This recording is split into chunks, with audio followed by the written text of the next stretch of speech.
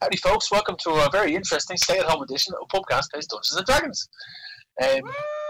We have decided to all get together, jump on this video chat and record the latest episode because we weren't going to let the current situation of everyone staying at home, staying safe and keeping themselves healthy from stopping us doing this. So we decided that we were more than capable of doing it in this way, getting ourselves online and all meeting together in a video chat room and recording the episode for you, the viewers, to be able to enjoy, and for us also to be able to enjoy as basically the players and as the DM. So this is our episode. We want you to be able to follow along with the story. We don't want the story to die. We want to keep it going. So for the next couple of episodes, more than likely, this is how we're going to record. We also wanted to kind of go over a few things before we started getting into the episode. The main thing is that we still have to finalize the giveaway for the last episode. So we have this fantastic Art and Arcana book, thanks to Dublin City Comics, and who are continuing to be the sponsors of the show. This here is a giveaway that we're going to do. What we're going to do is we're going to do a draw for this at the break. So at the end of the break of this episode, we're going to do a draw for the winner of this for the people that have entered in on YouTube and social media. Okay, so that's the first thing. So thanks to Dublin City Comics for this. Also, we have right there, just in time. Thank you, Doc, from Dublin City Comics. Brand new Explorer's Guide to Wildman, which is the prize for this episode. So we're going to be giving this away on this episode. So we'll tell you at the break how you can win this yourself. So again, thanks to the sponsorship of Dublin City Comics, who have kind of given us this fantastic film. I have my copy, which is over on the shelf there behind me, and I've read it. It's a brilliant guide. Really, really good. That would be the prize for this episode. So Dublin City Comics are currently still trading and they're still open. Isn't that right, Doc? Isn't that correct? You're online and you're available to contact if needs be?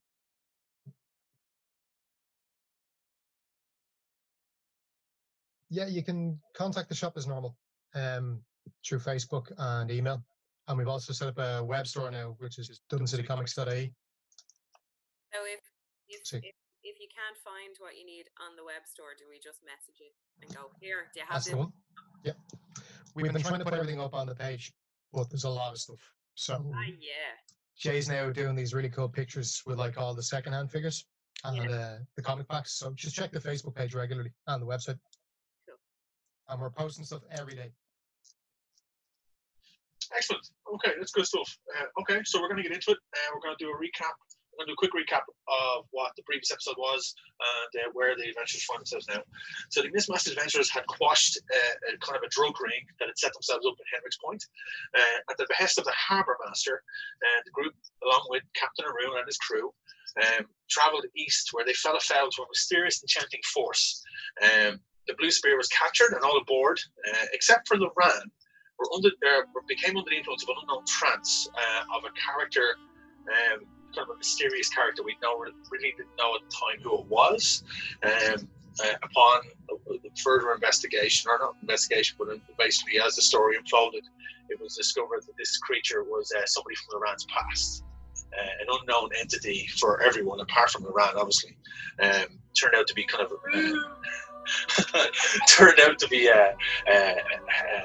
creature called Valak. Forced to work as slave labor, the group then one by one were broken free with the help of a gnome called Hispina and a furball called Urdak. They freed up Arthur first, who then went through each members of the group up until a point. We then see that Valak off to the side then brings a run around, shows Valak the area of kind of the City of Bones, the place that he's ruling over, and claims that he built all of this for Loran. He then brings Loran to see where Norman is. Norman is kind of laid kind of prone while he's investigated by these mysterious creatures, kind of these strange group of folk that are weird, masked surgeons and such. They're kind of twisted individuals. There's something fishy with those guys. Yeah, so they're creepy, and they basically removed all of Norman's organs and they're on display. So as this is happening, then the group are kind of sneakily making their way through the City of Bones, trying to free each other. while Loran is being subjected to these kind of attempts of entrapment by Valak. The group then are separated, and we then see they're divided up, and Codeine and Urdak start to investigate the area and discover a few different things. One of them is a weapon store. They also stumble upon where Norman was, and they attempt to free him, trapping the surgeons. Norman then kind of, as he gets free, they trap the surgeons, and as he gets free, then Norman kind of puts himself together. Meanwhile, Valak is displaying. Well, yeah, he puts his innards back in. So in a display of power, then we cut to a group. The group Aratir, Ogun, and Arun have been captured and forced into a fighting pit, an arena of sorts. And Valak, to display his power to Loran, brings Loran to a viewing box to show him that his friends are in danger, and it's Valak who is in control of the situation. But through the power of his possessed Saturn, Loran basically starts to come to the realization and starts to retain memories of what Valak did to him in his past, and refuses to let this continue, and jumps from the viewing box, strumming his Saturn just as the combat below begins. So I need everyone to roll initiative. Okay. I rolled a 20. I'll call everyone out. So yeah, no, if everyone could just I rolled a natural 20. Everyone roll initiative and I'll start. Thanks, Doc. You got to say that more.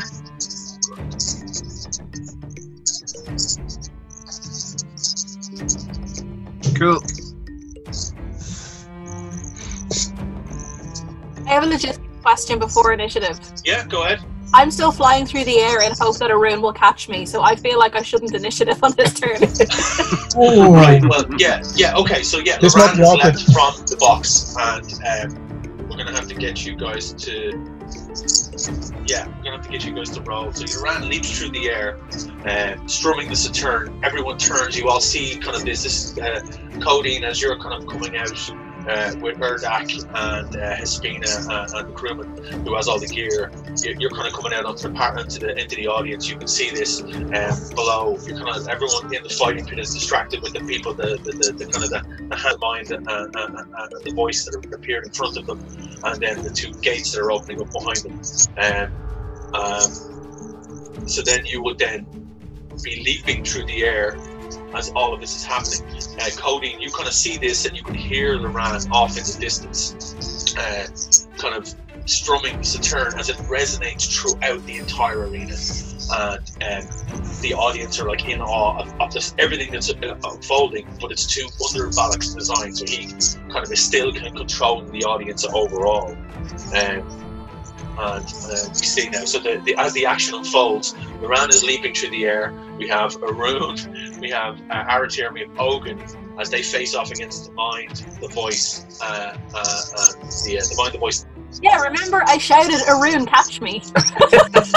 Oh, so you, okay, yeah. So Arun is below. I need you to roll. I need Arun to roll a perception and a strength, and I need Aratir to roll an acrobatics check. Perception 16. 16. Okay. 9. You got a 9. Okay, 9 acrobatics. Okay. What did she get in the strength? 18. No. No, not no. Yeah, that's a 2. Okay. Right. Okay.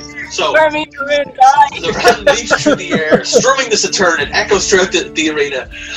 She shouts, "Arun!" Arun looks up. You see Loran, but like with everything that's going on, the dust that's kicking up, Loran falls. You reach out to grab, and just basically with everything that's going on, you're so distracted that you crumble to the ground, tumbling in. Loran gets knocked sideways. You go skittering off. Arun, you're knocked to the feet. You fall at the feet of the voice, and she kind of stands over you. Loran causing all sorts of chaos. The Saturn kind of rolls to one side and lands right next to Loran. Okay, everyone else sees this take place. And now I'm going to start calling out the initiative. A second now, I'll just get everything up here. Excellent. So, initiative round. Can I get Kim? I got 24. 24. Naomi. 1. Jill. 11. Okay. Next up is Ryan. 19. Next up is Darren. 21. And finally we have Doc. 19. What's this added to? Dexterity, isn't it? No, your initiative. Initiative roll. You have initiative. Same thing. Oh. Okay. Initiative is dexterity. Together in the group. Ah, yeah. So 10. My dexterity is +0, so that's just 19, is it? Yeah. Cool. 19. Okay. Right. Wayne, you mentioned a Goliath barbarian, a human bard, and what was the third one? The Kenku sorcerer, yeah. So they make up the hand. Chickeny guy, right? Yeah. Kenku is like the bird. They're kind of like a raven type person. So So a Goliath barbarian, a human bard, and a Kenku sorcerer. Walk into a bar. So we've got Charlie Andy. yeah, it's always sunny in Back Charlie yeah, Andy. it's always sunny in Chilar. It's always sunny. Cool. Okay, so Wasn't there an owlbear in the arena there as well? was so in the arena itself you have No, at the the back. fucking there. Oh wait, different. Maybe that one will be our friend. I'm gonna try. So Yeah. I have the a trio plan. that are in front of you, Use the two gates have opened up, your shared and background to make pals. Turns out we were drinking buddies. I don't know. Of course. also in the down at the down Aren't at they always? in Aren't the they arena always? you also have Hey, you do still also have everyone up in the audience. So Coney is up there with Erdak, and also Hespina is up there as well. So you have Erdak, Hespina, Codeine, and the crewman who has all the gear. They're making their way up top. Oh of the yes. Oh yeah. Yeah. All right, so they're in the arena as well, and they're kind of making their way into. The little stealth gnome whose all of her spells caused explosions and really loud noises. Yes, not exactly Yeah. stealthy, really. What do you want? But then there is also the owlbear that's kind of trundling in as well, and another entity that I'll describe shortly.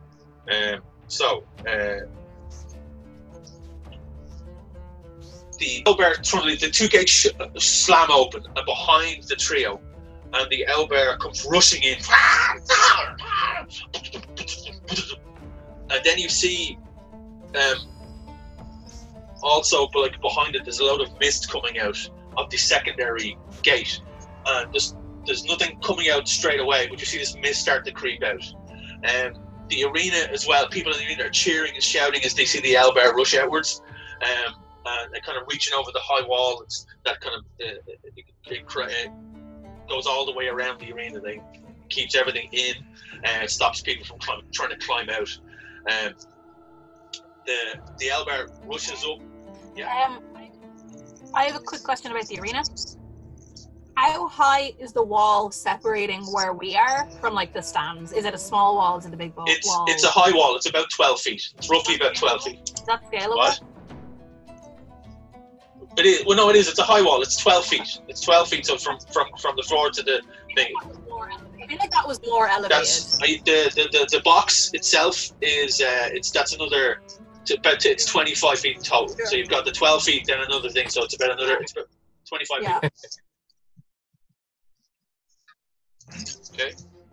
Now you have coming out of the secondary kind of gate that's opened up. More and more mist pumps out, and then you see this cloaked figure kind of eke its way out, shrouded, long, spindly arms as it kind of floats in and out of the area.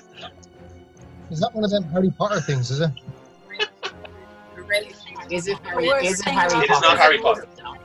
It's not Harry Not Potter. Harry Potter. We don't want to get These sued. fancy things. Because he'd be on our side. I don't think he Would you would. want him?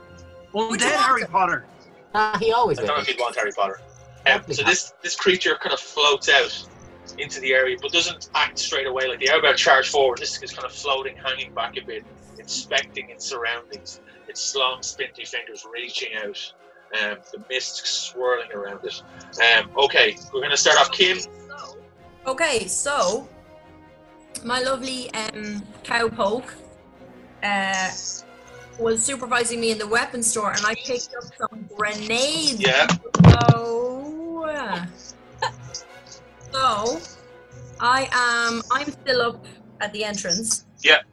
You're up at the top of the stairs that go down about 10 feet. And they drop down at the wall. And then it's into the arena. Wayne froze. No, we froze. Oh. We'll unfreeze in a second. So you're up at the top of the audience, the stairs, and then a 10 feet drop. 10 feet the stairs, and then it's the wall, the 12-foot drop down into the arena. That's where you're generally at now. All right. I think there's going to be some eatage. Okay. You're going to use a grenade. I'm going to throw this grenade towards the owl bear. Okay, you're going to throw it towards the owl bear. Do you have the stats? Do you have the stats on the grenade there? No, do you want me to? No, I can get them. 1 second. Okay. Just let me get them up here. Okay. Now, I don't mind, like, I obviously haven't got a schematic for where everybody is. I will change my action based on logic. Well, the owlbear's kind of charging in on top of everyone, and they're clumped together. Did you give us no, never mind. What? Okay, they're all. I was gonna say, would you do a little schematic with circles on it to show us where everybody is? Schematic. You poncy bitch. We can't in this current setup, unfortunately. So the general area that people are in, they are on top of each other. There is a clump together. The bears charging towards them. The thing on the grenade, grenade launcher. That's my new character motivation. Get a grenade launcher. Well, you'd have to get one. You'd have to craft one, but you don't have one at the moment. Pointed me in that direction. Tube of something. What, Kim? When we were in the weapons store, we were raped, and I didn't understand what I was picking up when I picked up the grenades. Do you think Urdak would have pointed me in the direction of the grenade launcher, which I presume would have been on the same wall if there was one? No, I'm not. We're not going to retcon it that you all of a sudden have a grenade launcher. You have your bag of grenades. All right, got a bag of grenades. All right, so. So the grenades, you're going to yeet one of them. So the grenades have a range of 60 feet, and you can throw them. Who's closer? Well, I mean, they're all kind of clumped together. The owlbear is coming up behind, and you have the trio that are in front of the group. Oh, and they're all standing together? Yeah, they're all clumped together. So they're all in the general vicinity area, and there's a radius of damage that will be on the grenade. Yeah, better go for the owlbear then. Well, you could go for the owlbear if you want. You could move. You have 10 feet of movement down the stairs to get in, and you can throw it if you want. So you can move and then throw. And I'd be able to do both? Yeah, you'd be able to do both. You have 10. You've got movement speed of a certain amount. So 10 feet of movement all right, speed. I'm going to make my way to the edge and yeet. Okay. What's the damage on them, Wayne, while you have it open? So it's 60 feet radius, and then there's a DC dexterity hit. 5d6 damage on a grenade. So you have to move 60 feet. You can throw it 60 feet away, it's 5d6 damage. Ooh, baby. Yeah, it's a pretty hefty explosion. A lot of damage. So, Cody turns, and in the kind of the pouch, she pulls out the grenade and kind of looks at Urdak as she's running down, gives him a bit of a wink, and then pulls the pin and runs. And as she's running, she throws. I need you to do a strength saving throw. A strength throw for me. Roll a strength and throw the grenade. So yeah, I need you to roll strength for me as you kind of run down, reef the pin, and you throw the grenade out. Oh, okay. It would be strength, wouldn't it? Okay. All right.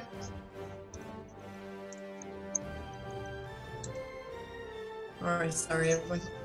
Okay.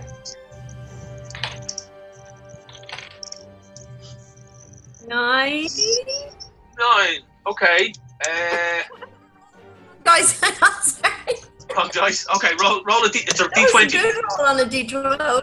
D12, no, yeah. Roll a D20 and see what you get. Oh. 4. Okay. Okay. Codeine runs in and throws, and there's a kind of a parapet or a tent thing that overlaps the top of the arena. And as she throws, the grenade pings off it and kind of ricochets off back into the crowd. Like you see, it go, boom, boom, boom, boom, and after a couple of seconds, then it's just. And like the crowd audience are just thrown left, right, and centre. There's a giant spray of red and green and all sorts of colours of blood as bodies are thrown through the air. There's a large scream from the audience. They're blown in all directions, and you look on as this chaos unfolds in front of you from this. Have any of them fallen down into the arena? Oh yeah. So there's like a load of them just get turfed over the top of the wall and fall to 12 feet into the arena, and their bodies are just tumbling in and kicking up dust and all sorts. So yeah, that's the chaotic throw of grenade. Kim, do you want to kind of do anything else after that? I'm gonna have to sign the accords after this. Yeah, definitely some peace accords. So Kim, do you want to do anything else after this?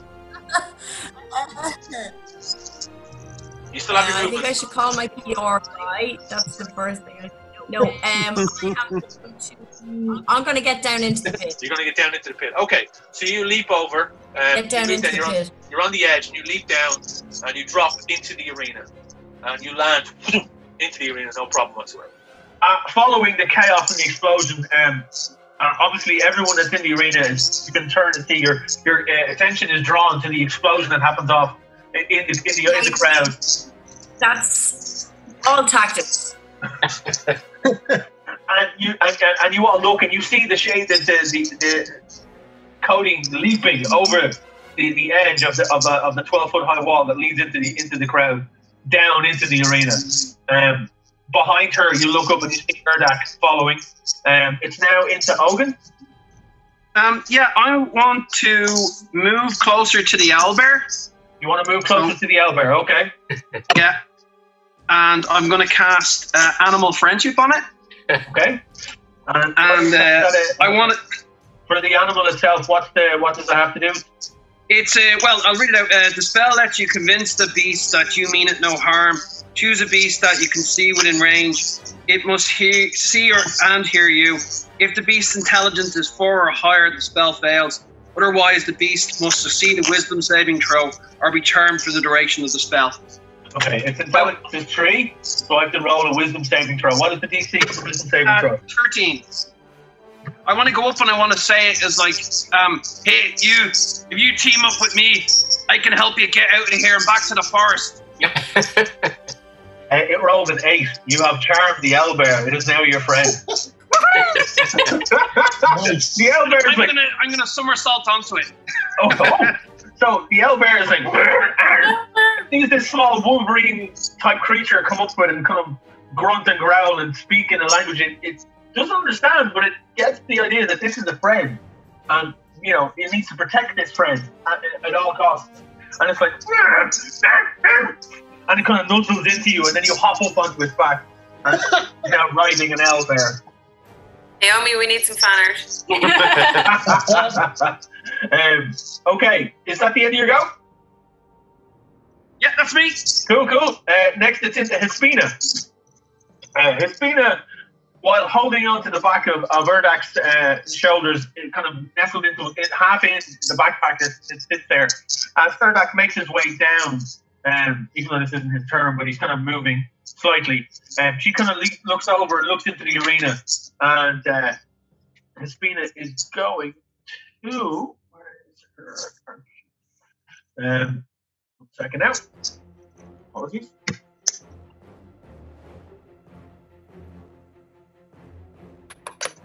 Hispina is going to reach out and kind of looking around and looking up. She kind of takes it all in, and she is going to firebolt at the Kenku sorcerer. So It is. Get him. Get him. That is.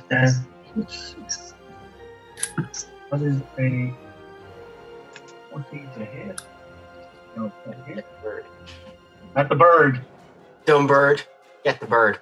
Get the bird. Stop the pigeon. The bird. Oh, the bird is the word, isn't he? Yeah. Oh, I've heard.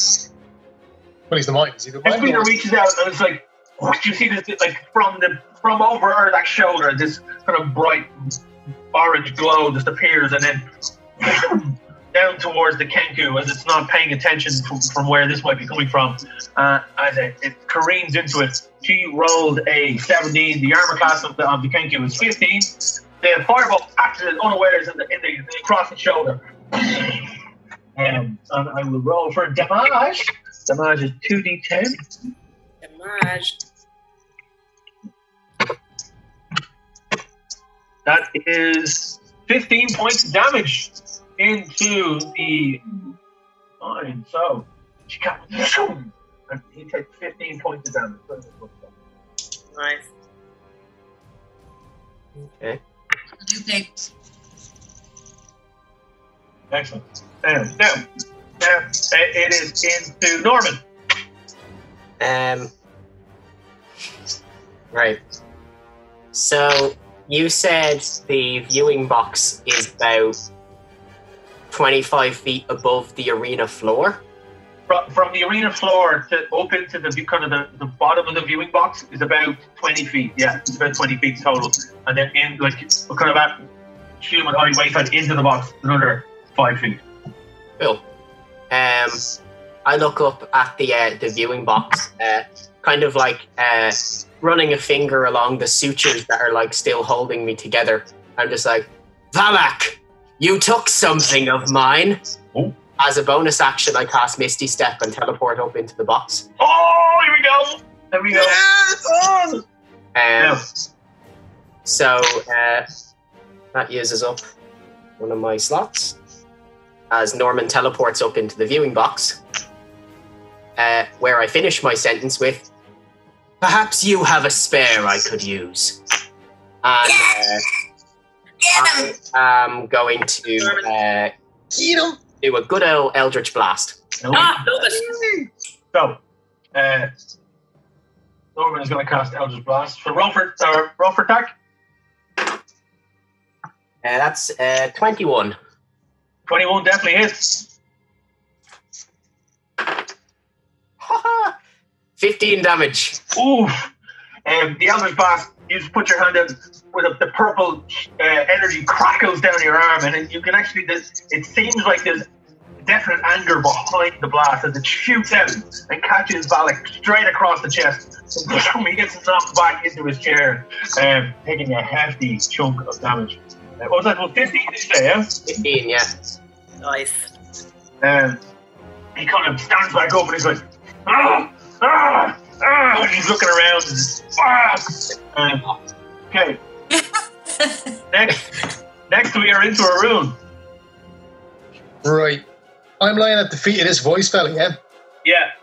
Right. Gonna grab him by the ankles and reef him down and start wailing on him, UFC style. It's a she, but yeah, sure, go nuts. So you're going to reach out and grapple them, are you? Well, pull a strength check for me. Oh, no, another one of them. 18. 18. Oh, yeah, you can pull some lad, but you can't catch me. All right. Yeah. Aru reaches out and grabs the voice by her very thin ankle and reaches her down to the ground. She kind of like and just disappears down below in a cloud of dust. I want you to roll for an unarmed strike against her because you're currently everyone that's in the arena that is like Arthur, Ogun, and Arun are still without their armor and their weapons. So the crew member that's up in the arena whose turn is coming up still has all your gear in a bag. So. Yeah. I want you to roll an unarmed strike against this character. 5 plus 5 for unarmed strike. What? 5 plus 5 for unarmed strike? So roll a d20 and then add 5 to it. That's 13. 13 in total? Yeah. Excellent. A lot of windows open.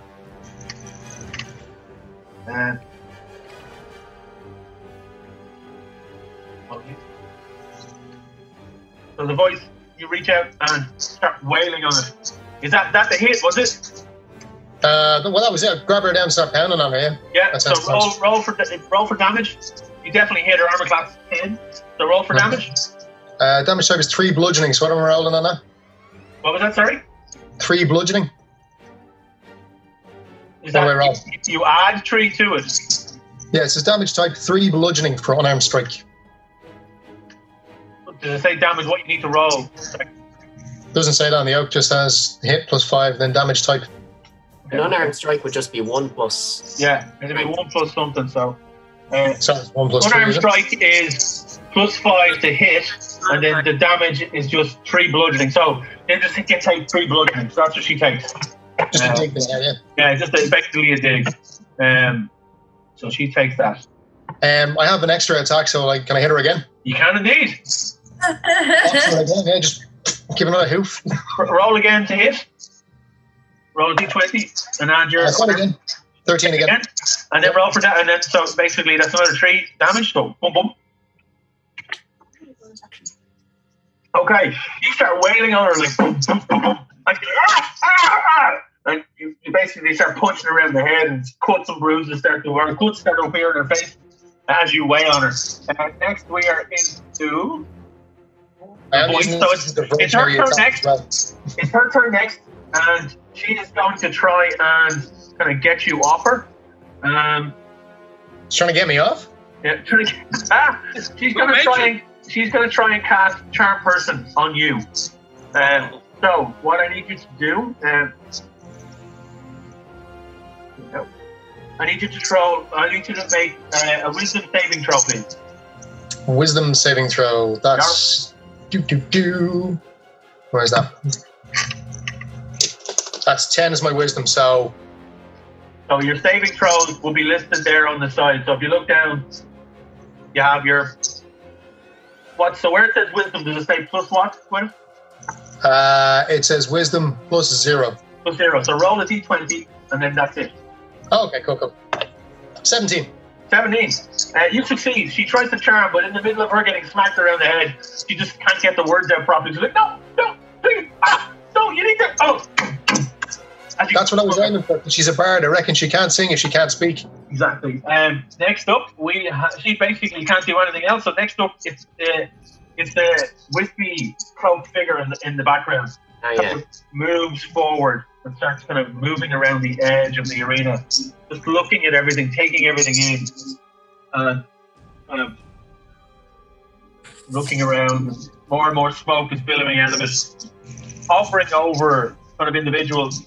And then it sees all the bodies that kind of landed from the explosion that Codeine created. And it moves over and starts looking around all the bodies. And it sees one particular person that seems to be very injured. And it leans over it and puts its hand out. And you just see basically a spectral side appear in its hand. And it swings down at the prone person on the ground. And you just see that person go, and they're gone.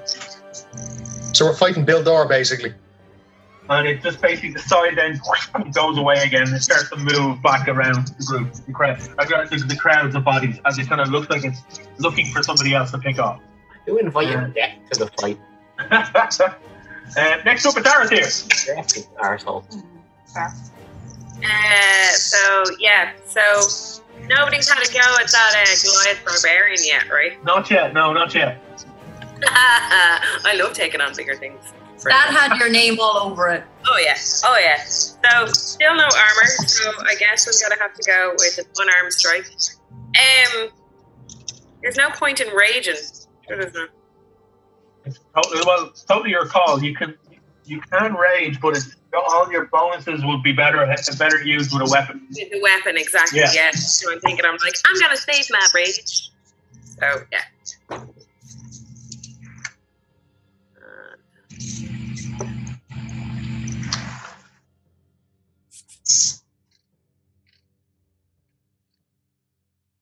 So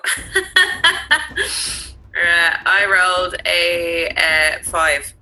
5. Oh no. You step up to go and take a swing at the Goliath barbarian as it kind of towers over the group, grunting and kind of looking to see who is going to attack first. And you go to swing, and it kind of sidesteps out of the way as you kind of like it just looks down at you grunting, not really kind of like just laughing you off.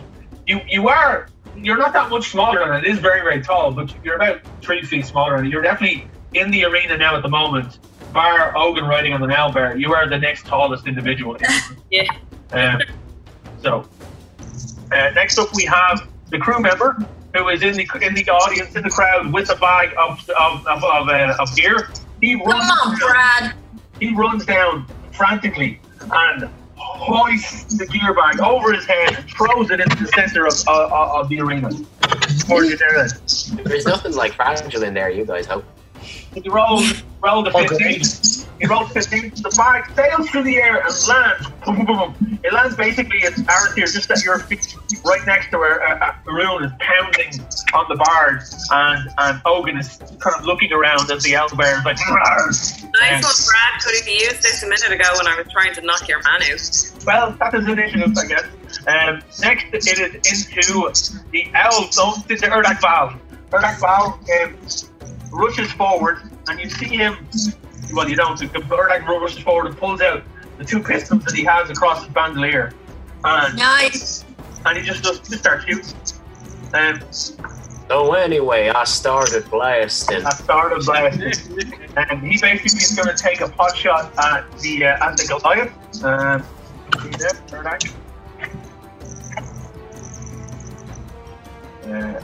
Urdak.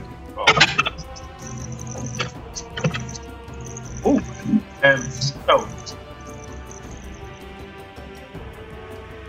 the first shot, he reaches out and with his main pistol, +5. First one, yeah, they definitely both hit. So 10 + 2, 5, 11, so 16 altogether. You see him reach out, and as these large blasts of fire just explode from the ends of these barrels of these, whatever the hell these are. People don't, in this kind of general plane of existence, don't know what these things are. And he shoots at the Goliath, and they hit. The Goliath is in the middle of dodging from Arathir, and the shot's kind of hit it across the back of the shoulder. It's like it turns and like and snarls, and it takes 19 points damage. Okay. And next it is into the mind. So the Kenku sorcerer reaches up and you see his staff outreached. He basically reaches out with his staff and points it at Arun, who is on top of his friend as such, and he shoots a fireball. And you see from the end of the staff is like boom, and the fire just out towards Arun. Natural 1. Get in. The fire emanates and in the kind of the rumble and tumble of the fight that's going on the ground, you kind of can't get his aim correctly. It's kind of like when you see that in movies where they're trying to aim at their friend, aim at the person they're fighting, aim at their friend, and it's like boom, and the fireball just scorches the ground beside you, smouldering dirt kind of flaming everywhere. Nice. Next up, we have the owlbear. So, Ogun, what do you want the owlbear to do? I keep thinking you're saying Eldir. Eldir. He's Ogun on top of a granny, and it's just like, what do you want this owlbear to do? I guess this attacked the mind, was it? That did that fire blast. You wanted to attack the Kenku? Yeah, the Kenku. So the Kenku was just in the middle of firing its fireballs off. From behind it, this giant owlbear reaches down and towering over its miniature mass. The Kenkus are quite small. You just see this large paw strike out. And roll a d20 there, D-Man. Cool. I get a 15. The owlbear has a multi-attack, so if both of these are a +7 to hit, that definitely hits the mine. Okay. Their armor is only 15. For an owlbear, so you're doing it's a claw attack at first, so it's +7 hit. That definitely hits. Roll 2d8. Wow. Okay, hang on. That's oh god, ouch. So that's okay. That's a 2 and a 6. 2 and a 6, so 8. And then you get a second attack. So it strikes out with its claw, slashing over the back of the Kenku. The Kenku's like, ah! And a second attack, the owlbear streaks out with its beak and tries to clamp down on the back of the Kenku's neck in its rogue form. Roll another attack. Yeah, that was 17 plus 7, which is 24. Roll attack on this is roll 1d10 plus 5. 1d10 plus 5. That's 11 total. 11 total. The owlbear reaches down and picks up the Kenku in its beak, and it's like a dog with a chew toy. And you just see it rip into it. You hear it screech, like, ah! Ah! The Kenku's head is ripped from its body, and it pops across the arena. The body just goes one direction, the head goes flying in another direction. It's Murder must fail. to the side, and the Kenku is dead. Next it's into Valak. Emma, you muted. What? Sorry, I thought I saw Kim say something and I can't hear her. Yeah, I said well done, Ogun, and I was muted. Sorry. So next is into Valak. Valak stands in the box, Norman in front of him. He kind of looks about, and he's taking that Eldritch Blast to the chest. Kind of thinking, he's weighing up his options in his mind. And you see him reach out his hand, and he is going to try and cast Charm. Oh no, hang on. He's going to try and cast Charm on Norman. Correct me if I'm mistaken, Norman. Can Norman be charmed? I don't see any reason why he wouldn't be. Okay. I know, just wondering in the character build or like that. I can't think of any reason he wouldn't be. Grant, I need you to roll a Wisdom saving throw. DC is 15. Magic is the first level. Let me just double check and see what that is for me. Yeah. Yep, 19. 19. Alec reaches out. He's like, "My friend, you want to help me. You do. You want to help me. I am here to give you everything you wish." And he tries his best, but Norman just looks at him, just like straight on stare. His hand still smoking from the Eldritch Blast. When he says, "I want to help him," I look back at him and I'm like, "Oh, I will." Okay. Next up, we have the hand. The Goliath steps forward and is weighing up his options after getting 2 blasts in the shoulder from Murdoch, and looks around, sees the mine getting torn asunder by the owlbear. Turns and thinks, right, the owlbear is the big threat here. Turns his giant axe on the owlbear and goes in and takes a giant cleave towards it. So that is a 15. And the owlbear is definitely hit on that one. Whatever class this thing, so multi-attacker. Take it down. Balancing all these character sheets. Crazy. Watch out for that axe. Yeah, the axe comes down and cleaves into the side of the owlbear. 1d8. 1d8 plus 6. That is 11 points of damage into the owlbear. The owlbear's like, and Ogun, you're kind of on top, wrestling, trying to stay in place. Actually, I need you to roll an acrobatics check for me, please. Come on, Ogun. I got a 20. Wow, a natural 20. Oh, hang on. Just in case, though. Can you see it? I believe you. Just in case. That's 2 I've rolled. My luck is really good today. Ogun, in an unbelievable feat of dexterity, holds on tight to the owlbear as it gets slashed in its side. The owlbear it took a fair chunk. But the owlbear then just kind of turns on the Goliath, who looks around again and is like weighing up his options. He hasn't raged yet. He just wanted to take a strike at the owlbear for killing the Kenku.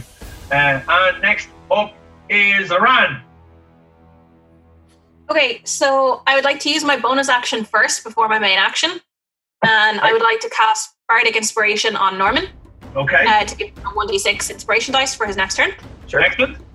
And for my main move, I would like to kind of look around, see this fight that I am not prepared to fight in, and cast Disguise Self as one of the dead bodies and just fall on Possum. Okay.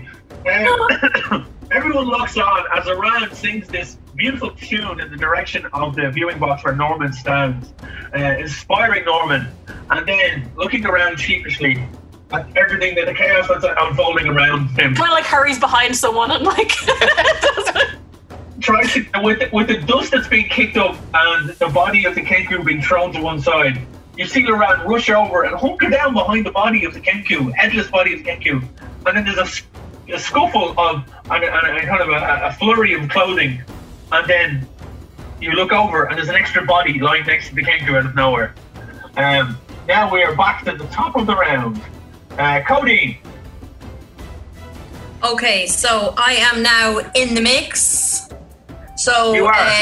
Who's close to me?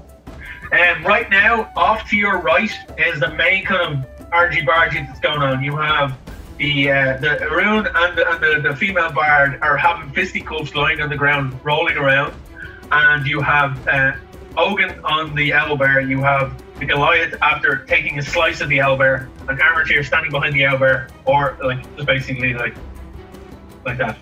They're about another. They're about 10. Murder mode on Street Fighter. Yeah, like it's they're about 10 feet from kind of the main kind of argy-bargy, and the cloaked figure is kind of making its way around the remnants of the bodies that you kind of killed from the explosion. Does Cody know whether that floating smoke ball is physical damage worthy?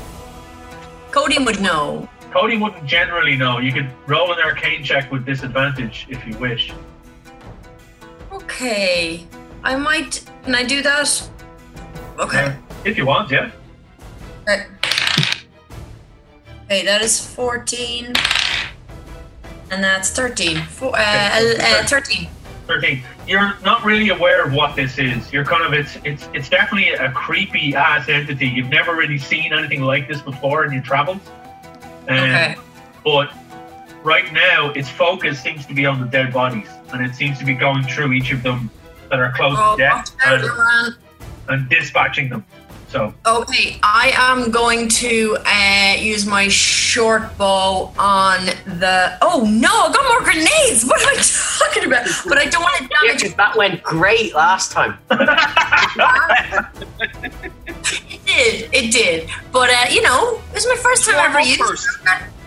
Let's Scratches. If I was to aim at the barbarian, I'd probably hurt my buds, right? Or there is a radius, so everyone has to roll a dexterity saving throw. Ooh. We can do that. Everyone. Yeah. Well, Doc's pointed so I didn't get to hear him. As a body. No, the body just like a gust of wind blows it out of the way as Loran flops. Okay, so that plan is now right. I am going to short bow on the Goliath. Okay. Roll for an attack. I'm going to roll for an attack. Not a lot of life left. That is one more thing. Officially, that is 14. 14. You missed on 14. Your AC, your armor class is 15. So the short bow, you aim out, and it's like it's in the middle of taking a swipe at the owlbear, and boom, and it just sails over his shoulder. He doesn't even notice it. Oh, okay. Bonus action, I'm going to get a smidge closer to him. Well, you still have your movement. You haven't moved yet, so you can still move. That was just your action to fire. And how many? Just wondering with that. You see that short bow itself. Yeah, that's fine.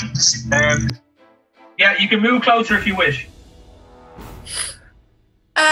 I might move closer to Aratir. Okay, yeah, you move up closer and you're basically moving in behind Aratir as Aratir is still kind of towards the Goliath. Aratir knows the score. I never got more armor, so we'll let's butt it out, bud. Okay. Stuff is now in the arena. Next we are into Ogun. The amazing flipping boy. The rodeo badge on himself. Rodeo. I'm going to cast Spider Climb on myself. Spider Climb. Okay. And I'm going to cling. That way I won't fall off the bear. That's something, I guess. So, you cast Spider Climb when you find yourself, you're just literally, as you were previously just kind of hanging onto the fur of the owlbear, all of a sudden it's like, boom, and you are on the bear. You are like as if you're part of it, and you aren't going anywhere. My other option was to cast it on the bear and run up the wall on the bear, but I'm gonna fall, so better do this. Okay. Is that the end of your go? Yeah, I don't. Well, because I can't. I'll move when the bear moves. So okay, yeah, that's me. Now we're into Hespina's go. Hespina leaps from out of Erdak's back and kind of lands on the edge of the wall, and she reaches into her pouch and pulls out, and she starts speaking into this small device. It's like they're speaking into a small device and gesturing towards the sky. She calling air support? Almost calling air support in. For any of you that noticed this, you hear this loud crashing sound, and off in the distance, kind of one of the towers that was on the far side of the arena starts to kind of quake a bit, and there's like a kind of an explosion of wood. Out from behind the tower, you see what looks like ship of sorts, with a bow at the front of it and a kind of a little thing at the back, like a foot at the back of it with a lot of tarpaulin and stuff, and then two large fan-type wings that stick out of the back rise up into the air from underneath, from the back of the arena, and move over the arena. She is calling in air support. You see this dot on the side of it leap and comes in. But it's just basically above the arena, and this dot jumps out and falls. And in a cloud of smoke, you see, appearing out of it, you see this huge, what looks like a suit of armor, and move forward, kind of in like boom, boom, boom, boom, boom, and as it moves forward, it picks up speed and runs really fast, aims itself directly towards the Goliath. Did she just Titanfall that thing? She called it a Titan. More thinking an Orkanoff, but and that is the end of Hespina's go. I'm now going to roll initiative for this new player that has entered the game. That is a 3. Okay. So, next up we have... Where did my thing go? Sorry, I lost my encounter. Oh, come on. Sorry, folks. So, next up, Hespina.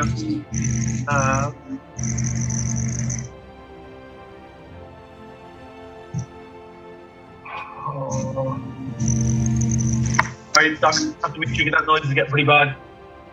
Sorry? That's alright, it's not your fault. I've lost my thing. Next up, I'm going to say...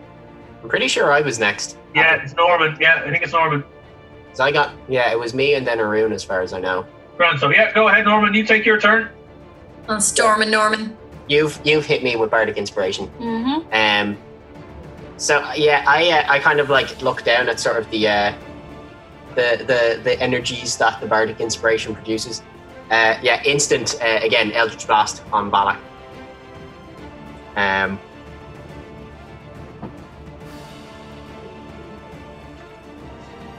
I'm not going to use bardic inspiration because that's not going to hit either way. I don't think. Okay. What's your modifier? You know what? It might actually... Okay, I will use it. So that comes out to a 16 total. Okay. Does that hit? Yes, it does hit. Definitely hits. Sorry, 1 second. The actual encounter, D&D Beyond, for all its excellence, my encounter builder, which is still in beta, I think, it actually crashed. And I've lost the initiative round, so after this, I'm going to get everyone to re-roll. Apologies, folks. This is just start using the technology. So just jog my memory there, Norman. What were you doing to Valak? The one thing that I do in combat. Hit him with an axe. Okay. So, roll for damage. Roll for damage, please. That's another 15. Can't make this shit okay.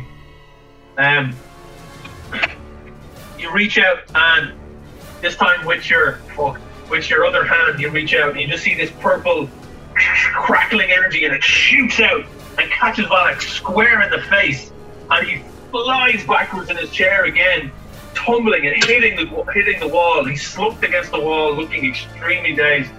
Loran forgets, all over his face. just goes woo, and then lies back down again.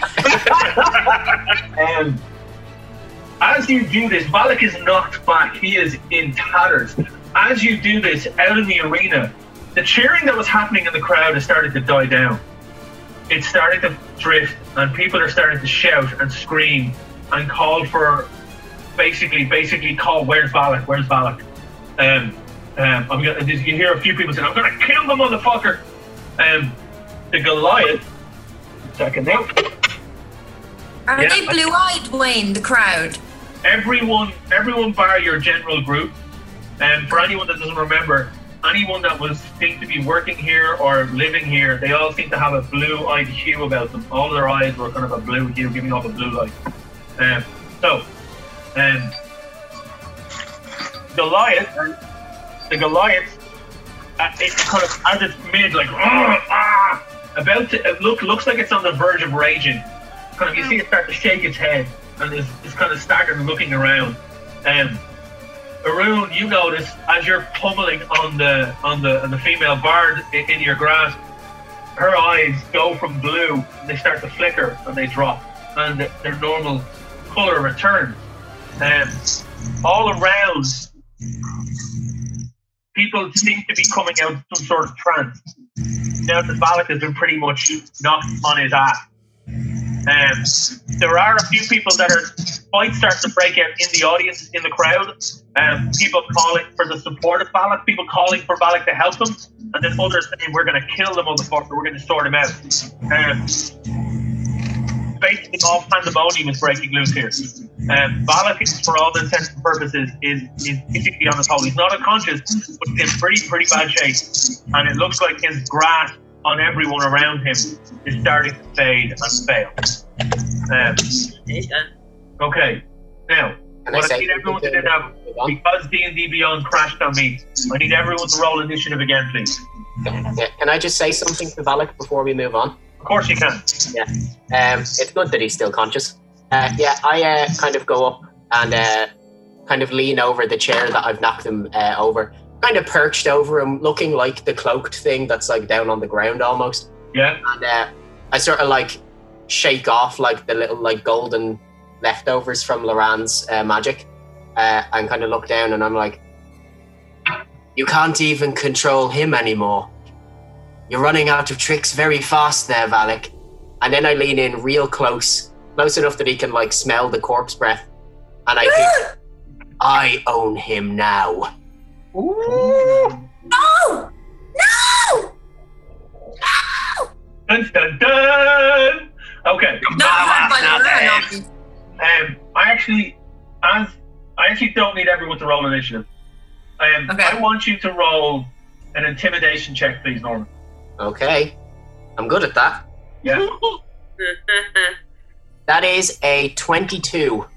He's good at it. He wasn't being sarcastic. Composure fails completely. He is a blubbering mess. He can't control himself. He's sitting there going, his hands are on his head. He's cut and bruised from the 2 Eldritch blasts that fucked him up. Because he is not a fighter. And he is looking distraught. The chaos that's ensuing in the arena around you, the Goliath is now looking so confused and does not know what's going on. Arun, the woman you're on top of, is begging you to hold off. You're not serving. You hear, not serving Balak. She is free. And she I was planning on grappling her anyway. So, Arun, what do you want to do? I was planning on just grappling her and basically seeing the blue fade from her eyes. Just don't know if I can use command to get her intent. You can if you wish, yeah. Right, so I'm going to use my attack as grapple, and then my second strike command to basically tell, I suppose, commander to profess her allegiances for Balak or against Balak. Can you tell me, is there a DC saving throw on command? Wisdom. Wisdom check. She rolled a 5, so she didn't resist that. She basically turns and is like, I do not pledge allegiance to Balak at all. I was under his thrall. I was under his control. He was a very charismatic individual. I did not work for him. I did everything under duress. All right, I'll get up off her then. Okay. The fight and the chaos in the arena in the audience area is still breaking out. Erdak and his crew member and his Spina have now jumped down into the arena and are kind of making their way into the center as you watch all of this chaos unfold. Loran, you're off. Are you still hidden? I think now that things are getting a bit more chaotic and that like Balak's kind of a bit more out of things, I think he might be coming back into. Okay, the fight has definitely ended at this point. The Goliath doesn't look like he's going to fight anyone. He's just looking in rage, and so he's looking around. What does everyone want to do at this point? I need my weapons, please. Okay, so do you want to go into the bags and start getting all your gear? Yeah. I need my weapons. What was that? The fight's over. I need my weapons. Well, they only got thrown in like halfway through. I had to do a fucking unarmed. He feels pretty naked, poor attitude. I'm feeling a bit naked. I need my javelin and my battle axe so that I feel like a whole barbarian woman. Can I give a holler out for my crew to see how many of my guys are still in the area? You can definitely start shouting for crew. Now there is, when you're heard over the din of the noise that's happening in the audience, it gets full on. Some of them are starting to pile into the arena. There are a few people that are starting to fall in. They're basically fighting as they go. There are sections of the audience that are trying to get out of there. Because Cody? Can I head over to the necromancer and hold out my rapier and just try and wave it through their body to check if there's a body in there? The inspector that was kind of inspecting all the bodies is now kind of moved up and they start moving up into the audience. What? Inspector. I heard Inspector too. Oh, the joys of this. But I didn't question it. That's terrible. The rogue figure has now kind of is following the chaos. It seems to be that's what's drawing its attention is the chaos, and it is moving up. It floated up in a kind of a billowing thing and moved into the audience. It is kind of following where the chaos is, and every now and again you see it kind of its side kind of flips into existence, and it whoosh, and then there's a kind of a dissipation of energy, and you hear it. You might not hear it over the din, but it's like as something leaves this plane of existence. So, Balak is in the booth with Norman. Balak is kind of blubbering. He's like, I don't understand this. I had control. I had the essence. I should have been able to control all of this. What are you, creatures? How dare you come into my city and take it from me? And Loran, can you please say sorry about it? Nerves. Can I make my way up to the booth or no? There is make a roll perception check for me, please, Ron. No, let me check what my modifier is on that.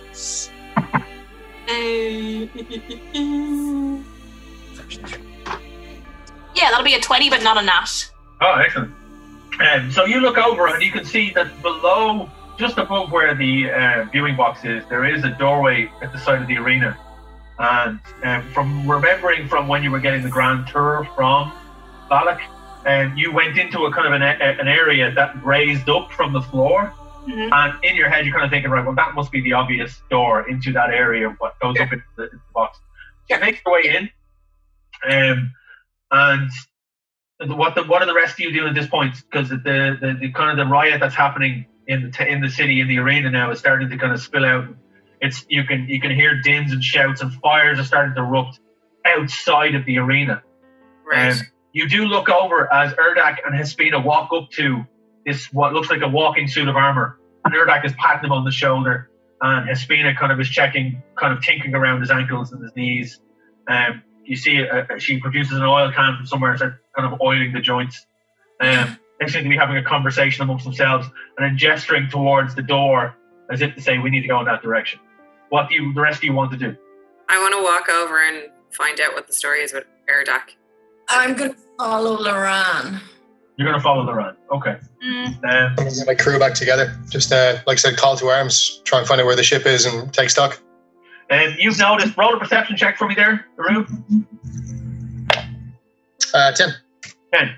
You do see, amongst the kind of the riots and the things that are happening, there are a few members of your crew you do recognize. They're kind of currently in fistfights and winning the fistfights that they're in because they're pretty hardened. Good lads. Your crew member comes up to you, who threw in the bag of equipment. He comes up and he watches you gear up, and he starts pointing out different members of the crew and saying, we need to kind of rally the troops, I guess, and get them all together. Ogun, what are you doing with your owlbear? Oh, yeah. Keeping them calm. Keep him calm. Heal him if I can.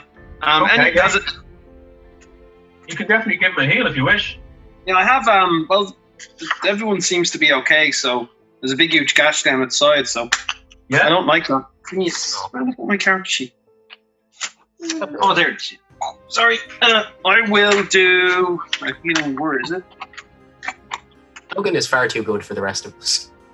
Healing word, level 1. So that is page 250. Give me a sec there, Ted.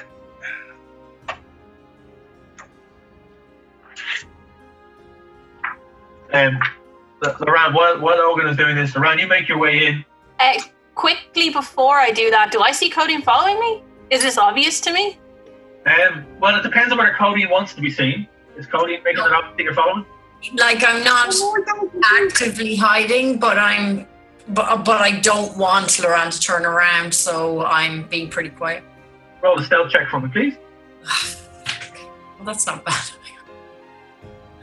It's what you do. You're a rogue. You're all right. Yep. Now, if this was our tier, like... No worries at all.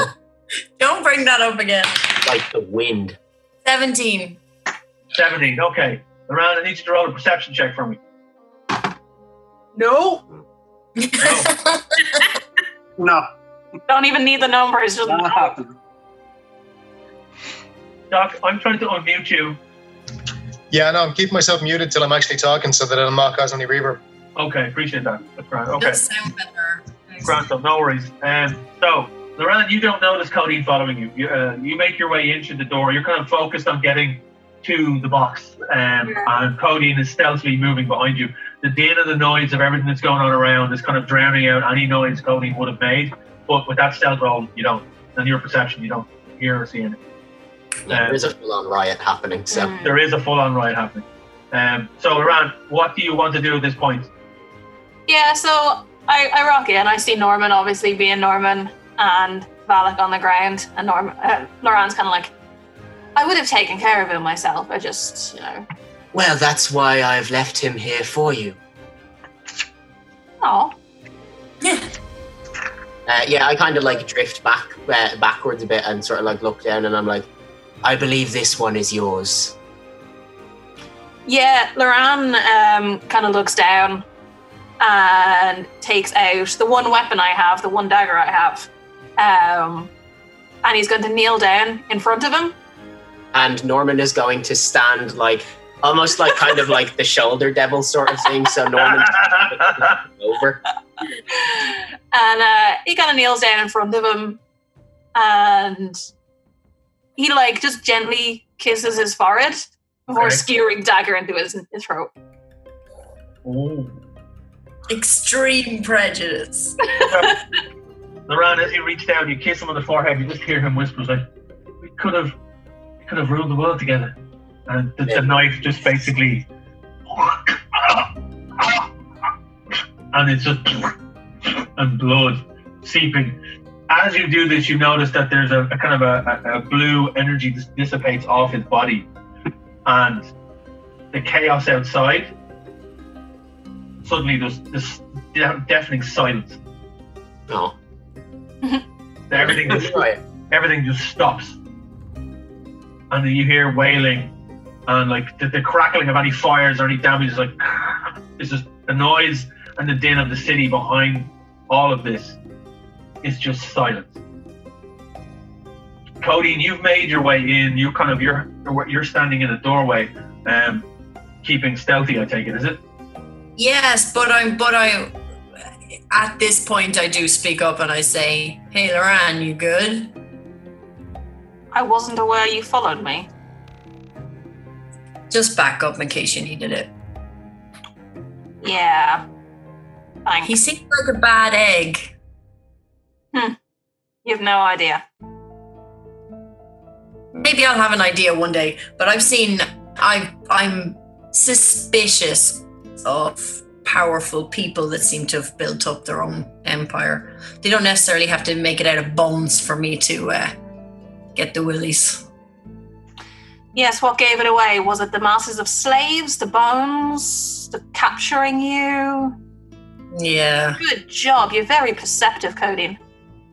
Okay, I am not going to take that personally because I can see that Loran is somewhat in pain. My time as an actor has taught me how to react. And I am going to give a curt but gentle nod and then head back and see what's up with my butt. I got to get near this owl bear for a fucking start. After that, I look at Loran and kind of like look down at the corpse, and I'm just like, well, consider that particular demon exorcised.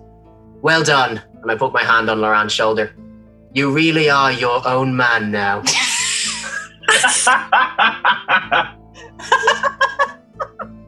Loran, roll a patronization check. So, Cody, as you make your way back out, Ogun, you've healed the owlbear. We'll say you've healed the owlbear and the gashes from the side. I do need you to roll an animal handling check because the charm is kind of, the friend thing is wearing off. It lasts for 24 hours. Oh, does it? Sorry, I thought it was oh, 24 hours. Yeah, that's fine. Unless someone in the group hits it, it lasts for 24 hours. Well, it did get damaged. Yeah, did we hit it? Oh no, the our group, not bad guys. Yeah. Bad No, guys don't. I think it's anyone that's your ally. If you damage it, then you. Yeah, that's fine. So, as you make your way out, Cody, and you see the group, and they're kind of all huddled in different sections. Aratir, what were you doing again? You were going up to Urdak. I was going up to Urdak and Hispina to find out what is the deal with their Titan. See, Doc says Titan. In my head, it's that, that metal thing at the end of Labyrinth that comes out of the... Yeah. It's not that big. This thing is about the same. It's just over the same height as you. It's about another inch taller than yourself. Okay. It looks like a walking suit of armor. Cool. You're golem. So I wanted to head over to Urdak and Hispina, find out what the story is with their pal and what their plan is, because I suppose they kind of woke me up first. So Yeah. I just want to see what they want to do. As you're walking up, what was that? We lost you there, Jill. Sorry, I was just going to say everybody else in my group seems to be okay. So I just want to find out what they know and what they want to, where they're going now. Grand. So you make your way up to the group, to Urdak and Hespina and their living suit of armor, it looks like. And you, as you get closer, you actually hear the armor speaking in a very kind of mechanical voice. He's like, I'm sorry I couldn't get here any sooner. They had me tied up. I tried to escape, but they seem to have kind of taken it upon themselves to keep me trapped. I'm something of a rare occurrence in this land. I managed to get out of there once they all seem to have come here to watch whatever this is. There is a slight sardonic nature to him. He's a bit sarky in ways from the sound of his voice.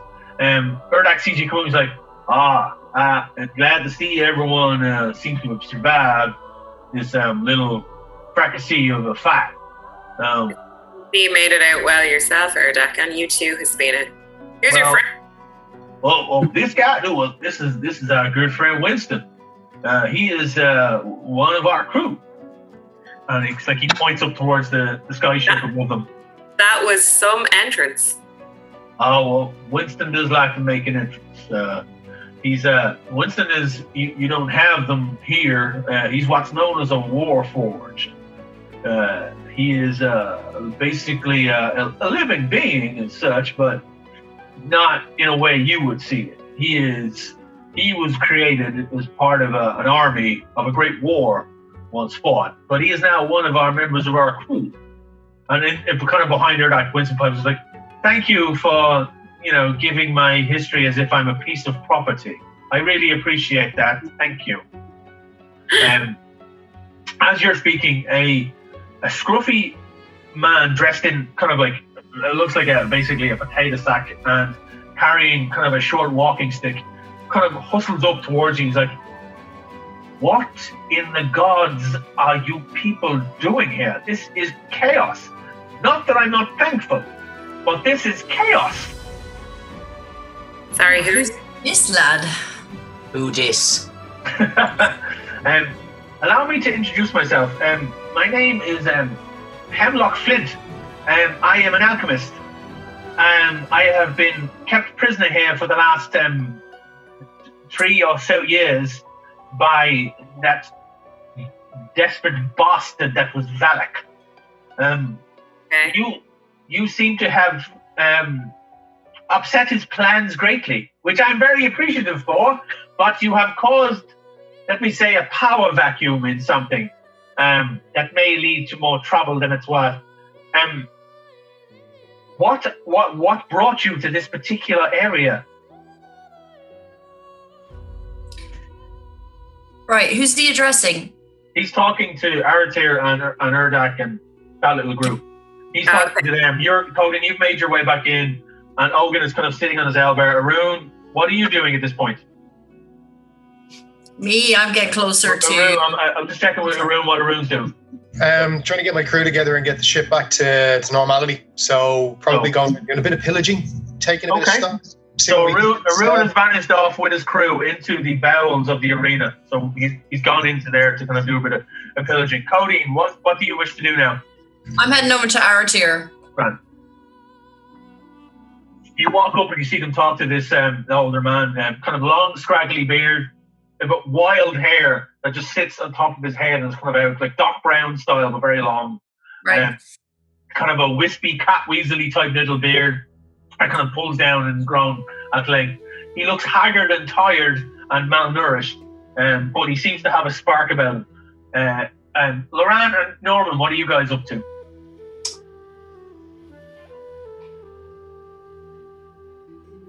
I think at this stage, probably try reunite with the group. Suppose. Do you think he carried anything of worth? Oh, tons, yeah. Like, if you want to go around this place. Oh, no, I don't care for Val. No, I mean specifically on him. Is there any keys or anything that we might need? Maybe. Yeah, I'd take a wee look. Okay. Roll an investigation check for me, please. Sure. Modifier, +3. No, that's only a 7. Okay, that's okay. As you go through Valak's person, you find on him a vicious dagger. Ooh. Oh. More stabbies for Loran. Woohoo! You also find a bag of tricks. A bag of tricks. A bag of tricks. A bag of tricks. This ordinary bag made from grey, rust, or tan cloth appears empty. Reaching inside the bag, however, reveals the presence of a small fuzzy object. The bag weighs half a pound. You can use an action to pull the fuzzy object from the bag and throw it up to 20 feet. When the object lands, it transforms into a creature you determine by rolling a d8 and consulting the table that corresponds with the bag's color. See the monster's listings for the creature statistics. The creature vanishes at the next dawn or when it's reduced to 0 hit points. Brilliant. The creature is friendly to you and your companions, and it acts on your turn. You can use a bonus action to command how the creature moves and what action it takes on its next turn, or give it general orders such as attack your enemies. In the absence of such orders, the creature acts in a fashion appropriate to its nature. Incredible. Once 3 fuzzy objects have been pulled from the bag can't be used again until the next dawn. Okay. Okay? Awesome. You also find, you remember the little vial that he had. Mm-hmm. You were in his chambers. The vial that it's like kind of like a teardrop vial, but in reverse. The sharp point at the other end of it, and at the top where the cork goes in. And there is a kind of an effervescent bluish liquid in it that you remember him putting into a drink. You caught him putting it into his own drink. Yeah. And there is a red stain at the bottom where the pointed area is. Like the sharp end, as if it's been, like it looks like dried blood to a degree. Sure. And you there are the 3 items that you find on Valak with that one. Cool. Yeah, I pocket them. It's like not much really worth taking, but No, you got a knife, a bag. yeah. Should probably go back to the group. I imagine they have some very awkward questions for me. Most likely, yes, but, well, you only need to tell them so much. Yeah, it's true. I mean, not that I've ever done anything wrong in my life. Of course. Yeah, I'm gonna shimmy down now to the guys at this point. Do you want to desecrate the corpse, or...?